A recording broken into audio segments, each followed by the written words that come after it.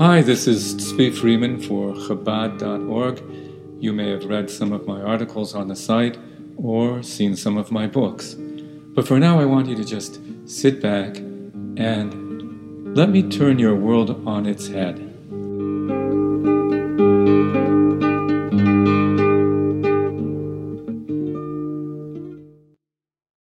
Gaze to the west-northwest from the peninsula of downtown Vancouver to the point where Burrard Inlet and Georgia Strait converge as the snow-capped coastal mountains sweep down 5,800 feet into those waters. And on a clear day, you can identify Lighthouse Park, one of the most awe-inspiring hiking grounds of the Pacific Coast, and a stomping ground of my youth. You might miss it on a typical hike, but there's a special place there. After a long winding descent to the lighthouse, then veering to the west, scuttling a few massive rocks and negotiating some dense coniferous woods, you emerge suddenly into a grove of hemlocks, well spaced due to the interpolation of rocks and the nearness of the sea, filtering an unexpected downpour of sunshine through their canopy. And it's suddenly serene. That's my best stab at describing that grove.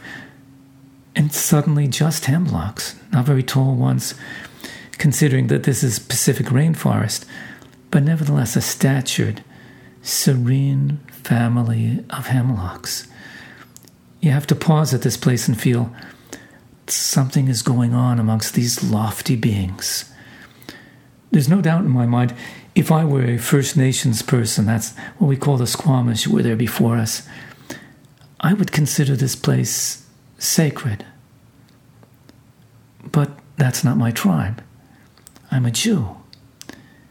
Can nature be sacred to a Jew? It's a question with serious, practical ramifications beyond the mental health exercise we call hiking. Often I've asked myself, does a Jew have any reason other than utilitarian concerns to be involved in the conservation of nature? Is preservation of our forests and the great diversity of the species of our planet a concern that emerges out of my Jewishness or from outside my Jewishness? It's not as simple a question as it may seem. Animism, the attribution of a soul to animals, plants, and inanimate objects, has long been perceived as a slippery slope towards worship of these beings, a form of polytheism. Indeed, worship within a sacred grove of trees was an ancient Canaanite practice forbidden by the Torah. Declaring a tree sacred seems well off limits for a Jew. So it might seem then that sanctifying a spot in nature would also be un-Jewish, even an anathema to monotheism. If there's only one God to be worshipped, infinite and unbounded, entirely transcendent of his creation, then what room is there to enshrine a particular finite creature or space? How can I pause in this one place and say, I feel God's presence here, when, in the words of wise King Solomon, the heavens and the heavens of the heavens cannot contain him? And yet, there are sacred spaces for Jews. To this day, no Jew is permitted to set foot in the space where once the Holy of Holies stood, the chamber of the ancient temple that the high priest alone would enter once a year on Yom Kippur. Tradition has it that this was the same place where Jacob had his dream of a ladder to heaven, and he declared, "How awesome is this place! This is certainly the house of God and the gateway to heaven." And the notion of a soul to each thing is also not foreign to Judaism. The book of Psalms repeatedly sings odes to nature's beauty and wondrousness. Every soul praises you, it says, and not just human souls, the mountains and the hills, the date palms and the oaks, every bird and insect, even the fire, the wind and the hail. Moses himself addresses the heavens and the earth as sentient beings, assigning them as witnesses to Israel's covenant. And he's chided by God for not speaking to a rock as he was instructed. This is an ancient midrash known as Perek Shira. It describes the song each creature sings to its creator, including the song of the sun and the moon, ending with a sassy frog who boasts that his song is superior even to that of King David himself. Why? Because he gives his very life to feed the stork. Of course, all this could be taken allegorically, as some Jewish philosophers have chosen to do, but it certainly doesn't read well that way. Indeed, we find one of the most respected sages of our tradition, whose opinions are revered both in Halakha and in Kabbalah, Rabbi Yitzchak Luria, known as the Ari, teaching that even the silent world of rocks and earth have a soul and spiritual life. His senior colleague, Rabbi Moshe Cordovero, asserted that planet Earth itself is a sentient being, with support from rabbinic sources, in contrast with Maimonides, who held that celestial entities, such as the sun and constellations, but not Earth, are knowing and self-knowing beings. Rabbi Chaim Ibn Attar writes that everything God created, he imbued with a consciousness of its creator.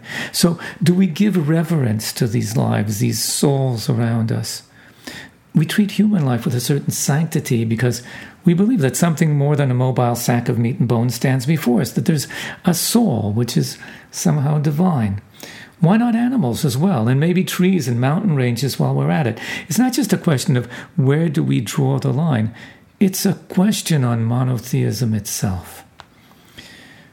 The question would seem insurmountable, and it is, until we examine the assumption that provides its foundation, that there is a universe of entities that somehow exist independently of their creator. Fundamentally, this is the doctrine of matter that Western thought is swallowed and metabolized, almost unquestioned.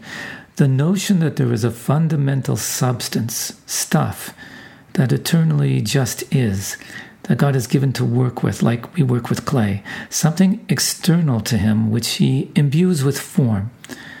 But it's a doctrine quite difficult to align with our tradition. Look again in Genesis and in those Psalms. Indeed, throughout the entire Tanakh, there's no matter, no stuff, no things. All there is God speaking. We translate the Hebrew word davar as thing, but its actual meaning is word. That's all there is to a rock, a tree, a wind, a universe. God spoke, and it came to be. When did he speak? Just now. As the Medrash on the Psalms tells us, those words and that act of speaking is happening at every moment because, as it says, his words are alive and endure for all time. Each created being has its word, its combination of divine forces that generate its existence, sustain it, give it life and form every moment anew. Much like the code on a digital device generates and sustains the images and events on its display. The words themselves stand outside of time, even as they are invested within time. That's all there is to this phenomenon we call matter. It's not a thing, but an ongoing event, a process of being, entering, departing, and re-entering existence at every moment. The Baal Shem Tov drew a powerful idea out of that medrash, one that explains so much by saying so little. The idea that existence itself is a living being entirely one with its creator. He explained that if those divine articulations of creative energy would depart for but a moment and return to their origin within God, the world wouldn't simply vanish. It would never have existed. No, not Monday, there was no world. Tuesday, there was a world over here, and then Wednesday, hey, where did the world go? No, just roll back to that pre-space-time utter silence where nothing ever was said to begin with, not even a beginning. Because it's not just the particulars of this world that are generated by these divine articulations. It's existence itself, time, space, consciousness, logic, the very parameters of being. Remove that sustaining force and the very notion of a binary is not existence has vanished. Language fails us when we attempt to describe this, but nothing could ever have existence if existence no longer exists. In the metaphor of one of the earliest texts of Jewish thought, the book of formation, there are only three things: a storyteller, a story, and the telling of the story, which indeed reduces all there is a storyteller telling a story. One story he tells is of a family of hemlocks who live at the foot of a great mountain. They're not things. They're the sounds of a story being told. Now, let's revisit now that assertion of the Ari that even rocks and earth have a soul. Here's how Rabbi Shneur Zalman of Liadi reads that. The Ari is speaking of the divine articulations of creative energy that sustain the very existence of the rock and imbue it with its particular properties and purpose. Nothing exists without a soul, a divine consciousness sustaining it, because in reality, all that exists is divine consciousness. Or, as Rabbi Moshe Cordovero wrote, he says, the verse reads, "You are he who alone is God. You made the heavens of the heavens, the earth and all upon it, the seas and all that was within them, and you vivify all of them." So he writes that we have a tradition that vivify here means isify. For since he is the one who isified everything out of the void, he must sustain it at every moment, sustain the isness of all that is. So in this way, he writes, we can understand that which we say in our prayers. In his goodness, he renews every day, constantly, the act of the beginning. Maaseh v'Reshit. No, it's not so radical. It's simply an articulation of an earlier and simpler conception of our universe. In the words of Rabbi Shneur Zalman of Liadi, he writes, "This is not a Kabbalistic wisdom from the mysteries that belong to God alone. Rather, it's an open, revealed matter to all Jews to believe with perfect faith in the explicit statement of Scripture, 'Do I not fill the heavens and the earth,' says God." The verse, in principle, doesn't leave behind its plain meaning. And aside from this, he writes, it is a matter of simple faith among Jews in general. It is handed down to them by their holy ancestors who walked earnestly with God without attempting to apply human intellect to philosophize about godliness, something that is infinitely beyond intellect, to understand just how he fills the entire earth. And then he continues, only that at a certain point some Jews decided to philosophize about this, and it is impossible to bring it within the reach of their reason except by means of premises borrowed from the writings of the Ari, divested from the physical connotations, and according to what I heard from my masters, may their souls rest in Eden. In other words, what he heard from the Baal Shem Tov through his teacher, the Maggid of Mezrich. So, besides that, it's not so foreign to modernity as it may seem. We've all been taught in school about the invisible fields of forces that hold our universe in place, every atom and every particle of every atom. Why doesn't your hand go through that table? Because the electromagnetic fields that hold the atoms of the table in place don't allow it. They have their rules, and according to those rules, the space is full already, even if it's 99.99% empty. What are those fields and forces? Definitely not stuff as we know it. If those fields are real, it means that our world is held together by information and rules. At the quantum level, particles are emerging into existence every moment out of those fields, traveling through multiple infinite values to get there. Not traveling through time, but through some sort of mathematical reality that we can calculate to some degree, even if we have no idea what on earth it is. If so, it's not so distant from our current understanding of physics to see our universe as a single being, a single field, only that it is a sentient, conscious, and deliberate one, generating each detail of reality out of the void, articulating itself in infinite diversity and detail. So the question now is, the life within each thing, the consciousness that is capable of creating and sustaining an entire universe with its endless diversity and perfect harmony. Is that God? Well, yes and no. Yes, because who else creates and sustains the universe other than God? No, because none of this defines God. God doesn't have to create the universe in this way. Time and space do not have to be. Nothing has to be. Just as the things you think, say, and do don't define you, but much more so, nothing about this universe defines God.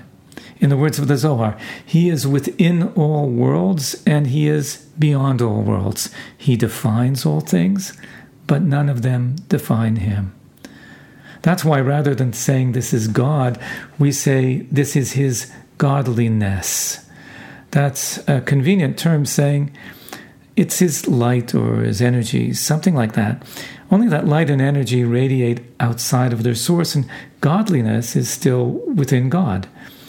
All things are still within God. That grove of hemlocks is still within God. So why does it feel so real? How can we perceive anything at all if the reality is that there's only Him? Well, because it's such great art.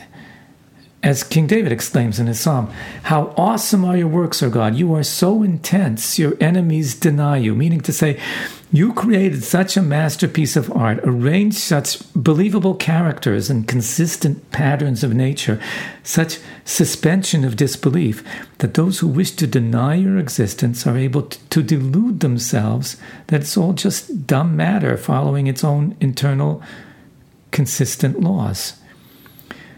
To a degree, it's so with all great art, but the only instance where it's absolutely so is with the grand artist of all things. That's because when we create, our art has no ego of its own.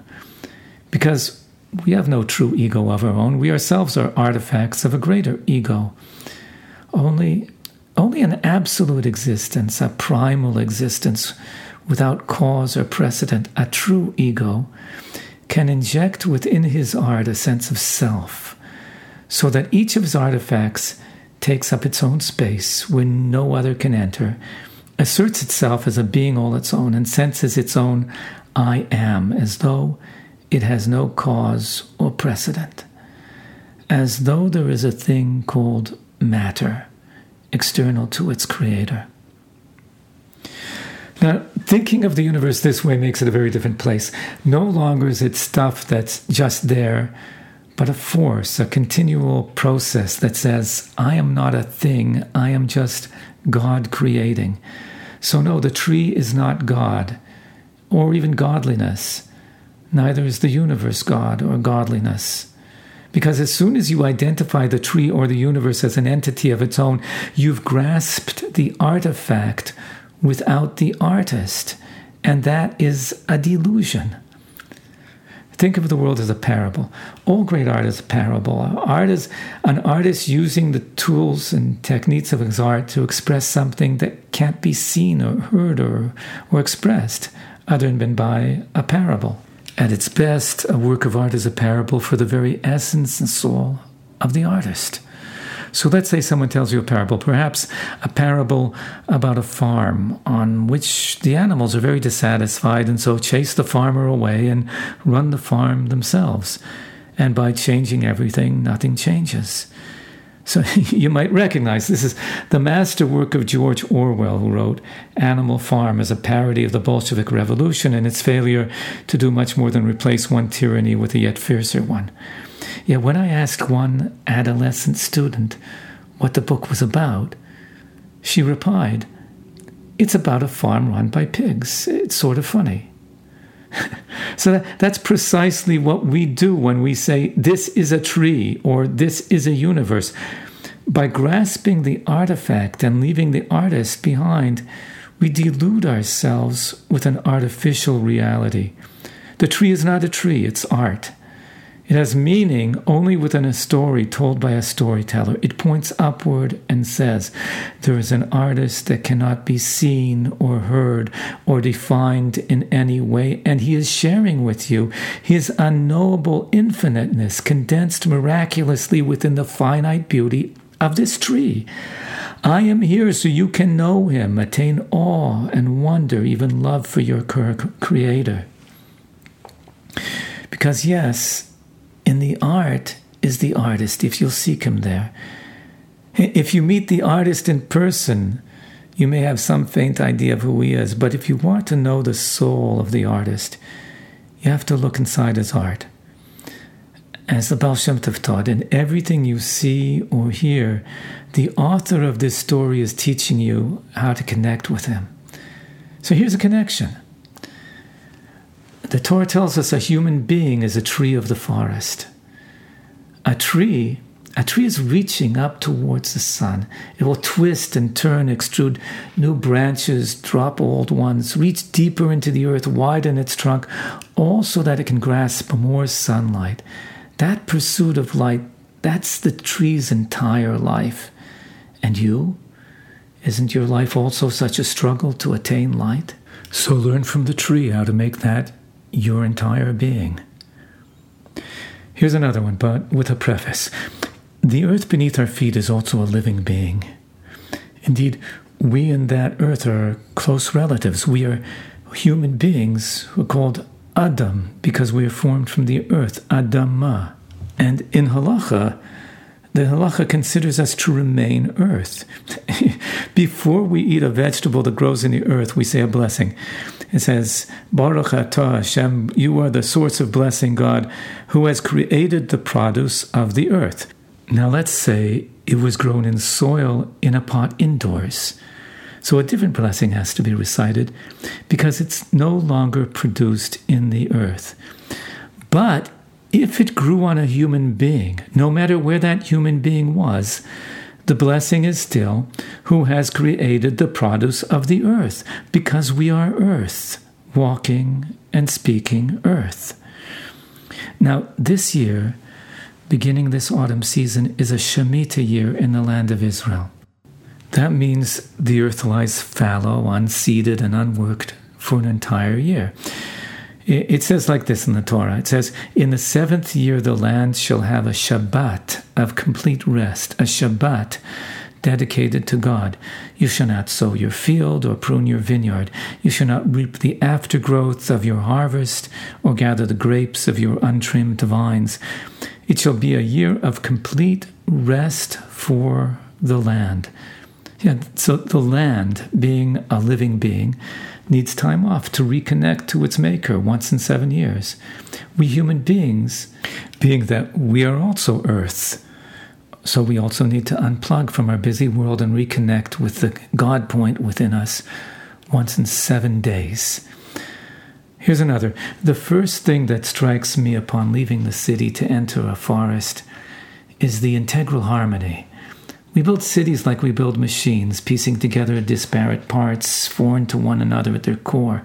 It's an artificial world, a disintegrated world. The forest is a single whole manifest in a multitude of living souls. It's not just a harmony of parts, but of body and soul. If you would ask me, is the forest a physical place or a spiritual place? I wouldn't have an answer. Space, time, and spirit are one in the forest in a way I can't imagine in the city. But the forest empowers me to return to the city and at least attempt to attain some semblance of its harmony. Is my soul at peace with my body to the point that they are in perfect oneness with each other? Is my mind at peace with my heart? Is my life a single integral whole? Isn't that the role of Torah observance in my life? To create that integrity of being, that wholeness in which every thought, word, and action is moving in the same direction, so that my consumption of food should be as spiritual an act as my morning prayers, and my contemplations of the divine should affect the way I treat a fellow human being at the office. Halach itself is an integrated organic system, a great forest of trees more ancient than the sequoias. We've learned that we can live in harmony with the forest and with the ecology of our entire biosphere if we first study it well before building, so that we can reduce our footprint as much as possible. Perhaps we may even delicately improve upon that system. So the intricacies of halacha are quite the same. Don't go ripping things out of the ground just because you don't see any point in them being there. Embrace the forest. Study it well. Build your home wisely within its eco-structure and become part of its song. All the world is a parable. It's God speaking to you, guiding you to become closer. When you listen to it that way, then certainly it's divine. You've shattered the illusion and made it so. So Rabbi Yosef Yitzhak Schneerson of Lubavitch, the Rebbe Rayatz, told this story. He wrote, it was the summer of 1896, and Father and I were strolling in the fields of Belivka, as a hamlet near Lubavitch. The grain was near to ripening, and the wheat and grass swayed gently in the breeze. His father said to me, "See godliness. Every movement of each stalk and grass was included in God's primordial thought of creation, in God's all-embracing vision of time and space, and is guided by divine providence toward a godly purpose." Walking, we entered the forest. Engrossed in what I had heard, excited by the gentleness and seriousness of Father's words, I absent-mindedly tore a leaf off a passing tree. Holding it a while in my hands, I continued my thoughtful pacing, occasionally tearing small pieces of leaf and casting them to the winds. "The Holy Ari," said Father to me, "says that not only is every leaf on a tree a creation invested with divine life, created for a specific purpose within God's intent in creation, but also that within each and every leaf there is a spark of a soul that has descended to earth to find its perfection and fulfillment." The Talmud, Father continued, rules that a man is responsible for his actions, whether awake or asleep.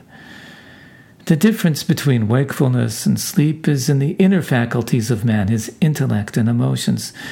The external faculties function equally well in sleep. Only the inner faculties are confused. So dreams present us with contradictory truths. A waking man sees the real world. A sleeping man does not. This is the deeper significance of wakefulness and sleep. When one is awake, one sees godliness. When asleep, one does not. Nevertheless, our sages maintain that man is always responsible for his actions, whether awake or asleep. Only this moment, we've spoken of divine, detailed providence, and unthinkingly, you tore off a leaf, played with it in your hands, twisting and squashing and tearing it to pieces, throwing it in all directions. How can one be so callous towards a creation of God? This leaf was created by the Almighty towards a specific purpose and is imbued with a divine life force. It has a body and it has life. In what way is the eye of this leaf inferior to yours? That's the end of the story from his own diary. So when you're not dreaming, you're awake to the eye of each being, and you sense that it is no less an eye than your own. As your eye has meaning, divine meaning, so has this leaf, this rock, this wind, this sunshine that seeps through the canopy and caresses your skin. What is that meaning? It's the relentless ascent of all things to reconnect with their origin above, to allow the godliness within them to shine. On the one hand, we are an integral player in that drama. We are, as mentioned above, the soil itself, the earth itself. On the other hand, we are gardeners by design. When we were first created, we were placed in the Garden of Eden to work it and to protect it, because without us, it's just nature. Re-reveal nature's secret, that it's truly pure godliness. We're the agent placed within this universe to make that connection, a process we call tikkun, repairing and perfecting, so that when some instance of beauty calls out to you from this universe, whether the majesty of a humpback whale or the stunning ingenuity of a tiny hummingbird, the fury of a hurricane, or the serenity of a mountain stream, contemplate its depth, come to know its creator through this particular window, say some words of Torah that will reconnect this beauty to its place above. Find the mitzvah, the divine connection that belongs to this place alone. What is God telling you here and now? In this here and now, we've reached a critical point in history when God tells the gardener, I'm giving you a crucial problem to solve. But you can only solve it if you choose to work together, all of you, every nation and every corporation and every individual, all as one. If you could make this mess, you can save this planet.